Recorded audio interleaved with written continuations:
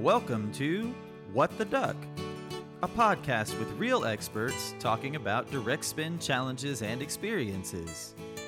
And now, here's your host, SourceDay's very own manufacturing maven, Sarah Scudder. Welcome to another episode of Another Ducking Digest. This is a 15-minute news show hosted by myself, and we have an expert and special guest for the month of June, Jeff Brown. Jeff is a 20-year COO and GM who's led operations and supply chain and entire divisions for some major companies.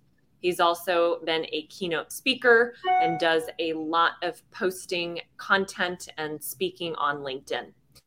So Jeff and I have selected topics for the entire month of June. These are things that we feel are really relevant to supply chain folks who are working for a small or mid-sized manufacturer. So that's kind of the focus and audience for the show.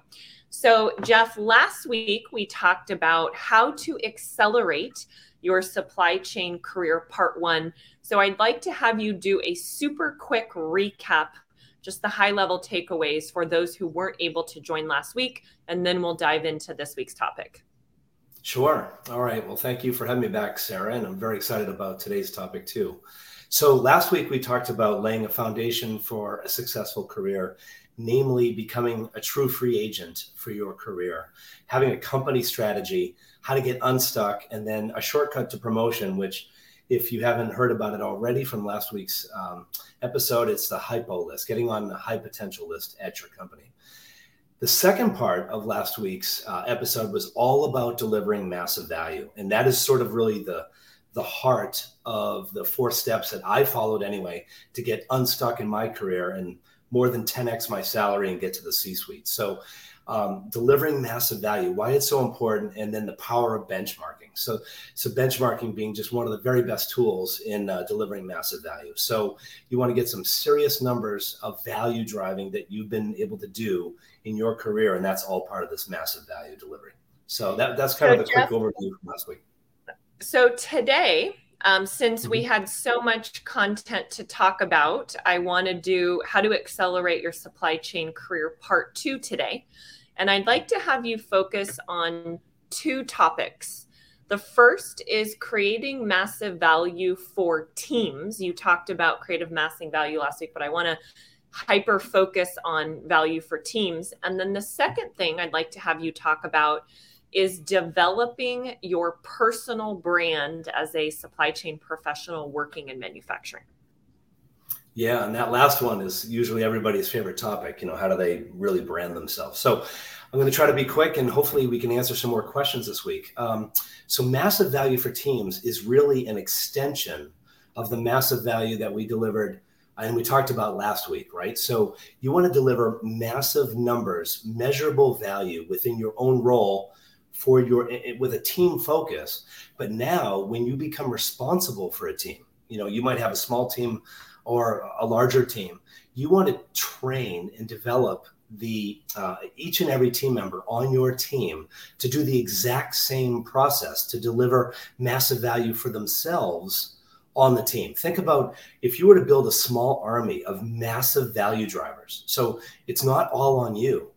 You're getting every single person on your team to do the TOPS process we talked about last time, which is, making sure your training and development and your performance is already at the level that you want, not the level that you have. Every member of your team is already executing benchmarking for the key deliverables for their own role. And if everybody's doing it and everyone's delivering massive value, you now have one of the highest performing teams in your company, maybe even in the industry.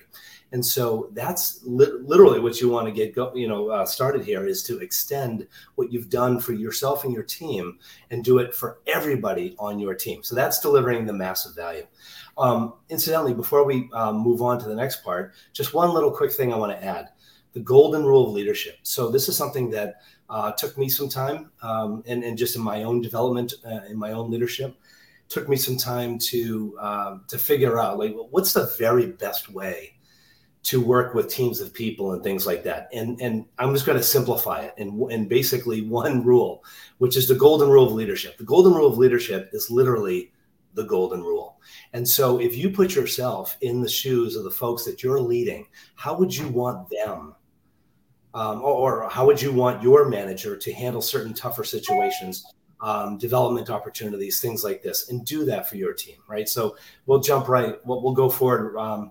But just think of the golden rule of leadership, with your own team members. Career ladders are they could be their own whole episode. So I'm just going to hit them really quickly.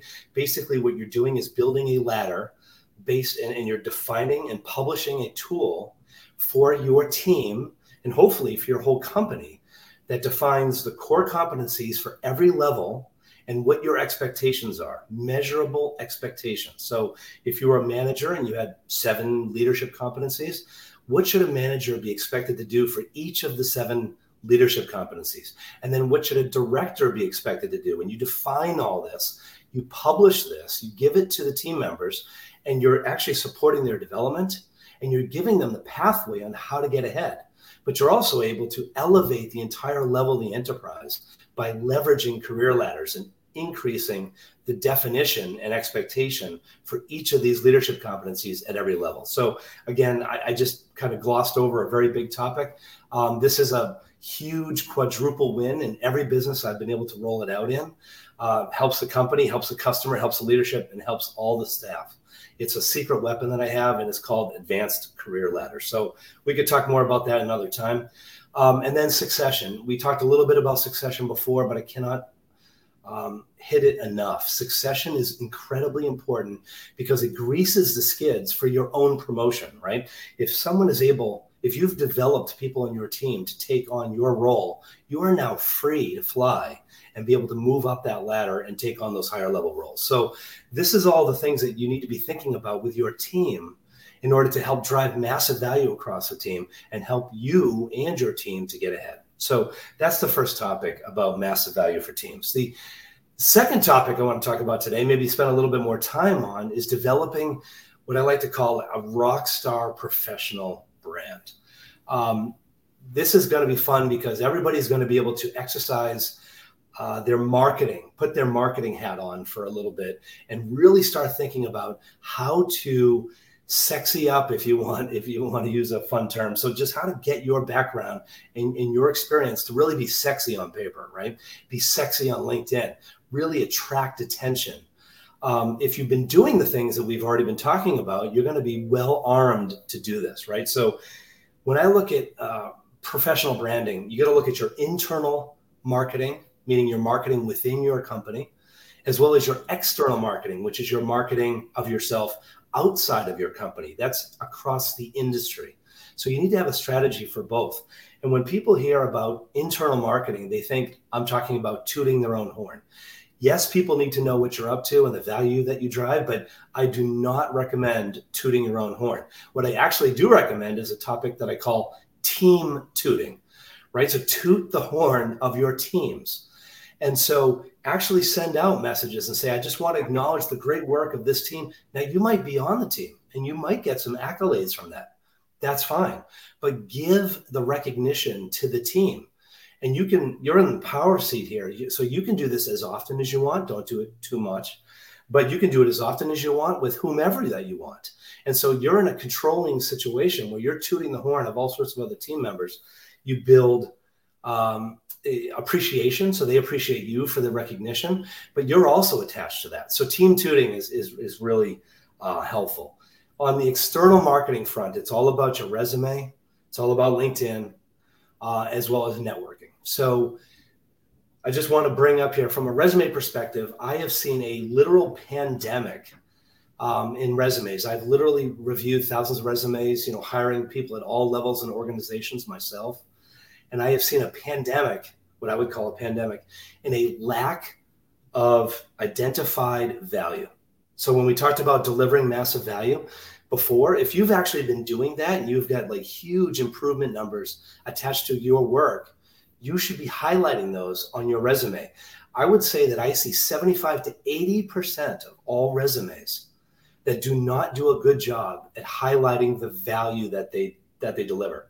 I've spoken to over 500 recruiters on this topic, and they say that they spend 25% of their time on average coaching candidates on identifying what their value is and how to showcase that value. That's exactly what I'm talking about here, is how do you take the value, the massive value, hopefully, that you've delivered, and how do you showcase that? You do it with numbers. What I try to challenge people with on their resume is you should have a number on at least every other line of your resume. At least, maybe every line of your resume. Because that way you are identifying true value that you're delivering and you're getting right to the results. This is what hiring managers want to know. They don't care that you led something. They want to know that you led something and actually beat the benchmark within the industry by 15%, right? They want to know, exactly the type of value and how you measure that value. So anyhow, this is, just part of the external marketing strategy that you want to undergo. You can go through standardizing aspects of your resume, branding aspects of your resume, or getting your professional brand injected into your resume. I've done this with my own resume. Right at the very top, I put 4 brand flags, if you will, right at the top of my resume. Like 4 key things that I'm known for that I want people to know about me when they see my resume for the first time. So think about, how do you get your brand injected into your resume, right? And of course, networking is always very, very key. So keep that up. On the LinkedIn front, LinkedIn is your online resume. And LinkedIn themselves say that over 50% of their professional users do not complete their profile. Over 50%. So think about this. Would you put your resume into the market and it was not complete? An incomplete resume, would you send that out there? Not in your life. So why are people doing this with their LinkedIn profile? They're incomplete 50% or more of the time. So first of all, complete your darn profile, right? The 2 most important sections are your headline and your about section. These have to shine.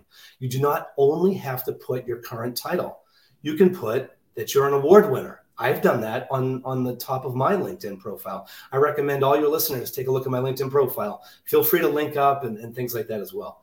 But put some key things that you're known for right up in your headline. The headline and the about sections are very important because they are searchable by recruiters.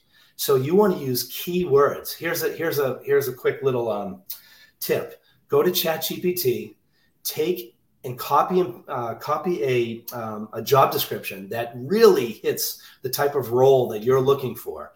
Copy that into ChatGPT and say, use all of these keywords and write me an about section for my LinkedIn profile, right?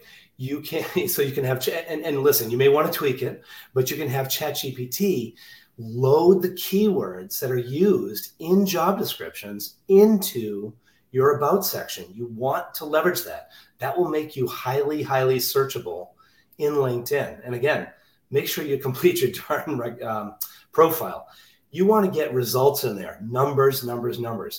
Use the recommendations section. I'm proud to say that I'm one of the more recommended professionals and leaders on all of LinkedIn. I've got nearly 100 recommendations on there, not connections, recommendations where people take their time and actually recommend you and write something very favorable. And I'm very happy and proud and humbled by that. Awards, if you've won awards, get them on there. And you should be noting those up in your about section. So anyhow, I think you get the idea. You want to really highlight that massive value that you've been driving. Get that into your rockstar resume and make sure to get that into your LinkedIn profile. So I'm hoping that you might have some other questions from folks and we can get right to some of those. Yeah. So first question is around, I'm going to use your phrase, team tooting, which I like, the double T. The question is, what type of communication have you found works best for this, and who on the team should manage this communication? Simple and informal. So email.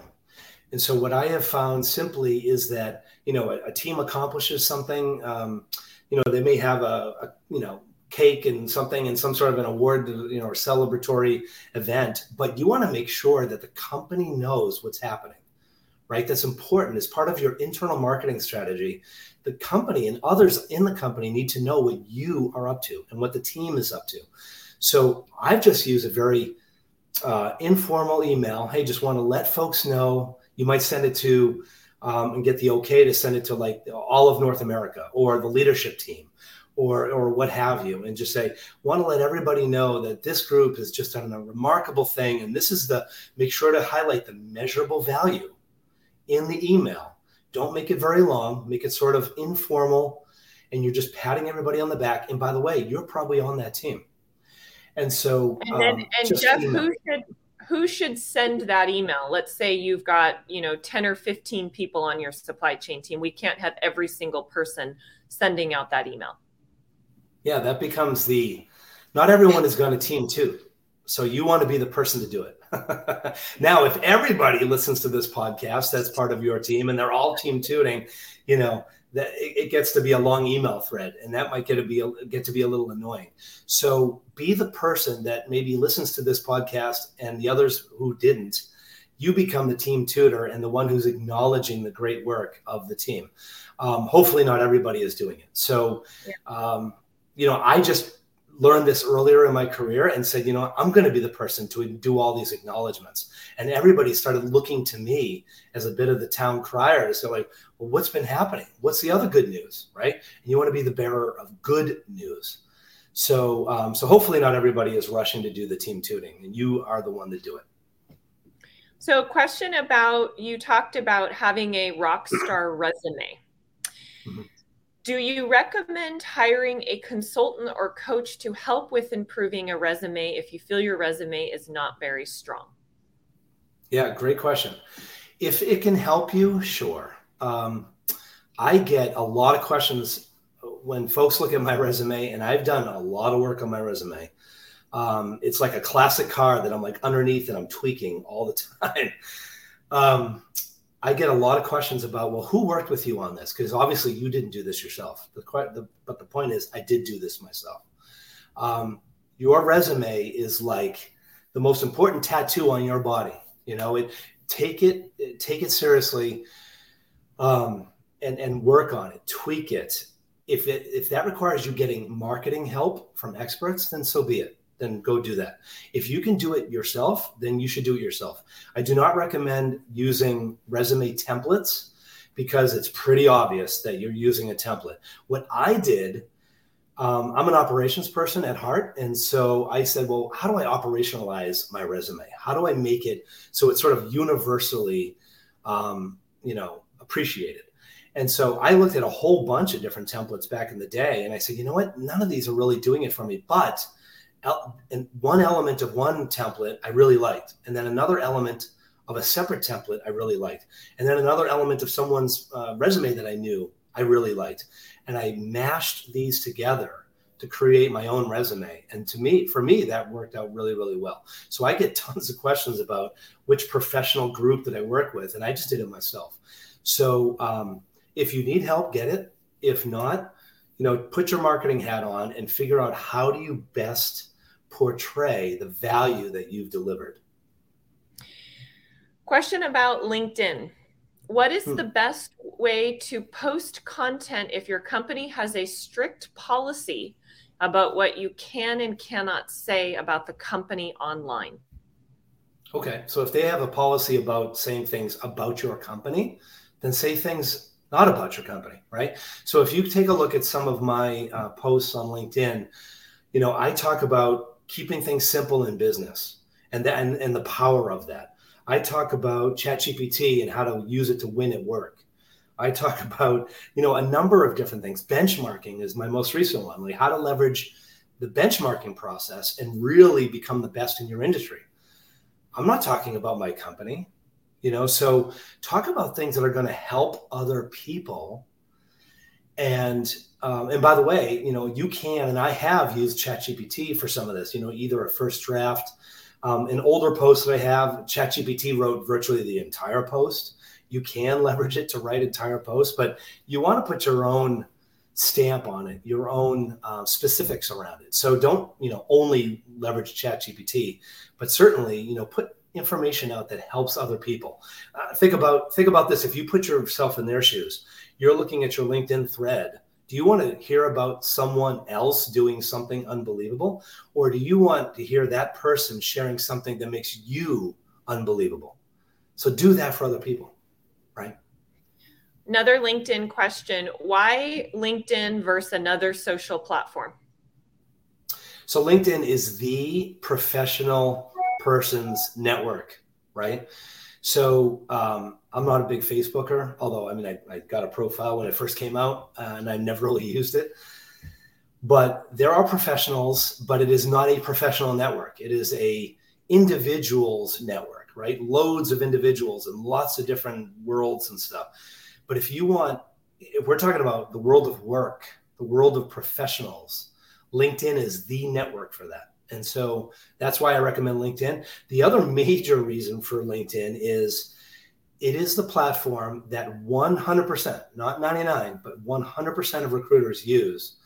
100% of internal recruiters at companies that you may want to go work at, they use LinkedIn. They have LinkedIn Recruiter, which is a different interface than what you and I see. And they are living on LinkedIn Recruiter to find you and me, to hire and find other candidates and do a lot of different searches and find out what other companies are up to and things like that. So LinkedIn is really the professional network. Join Jeff and I next Monday, June 19th at 10 a.m. Central Time to talk about the impact of the conflict between China and Taiwan on direct materials procurement people working in manufacturing.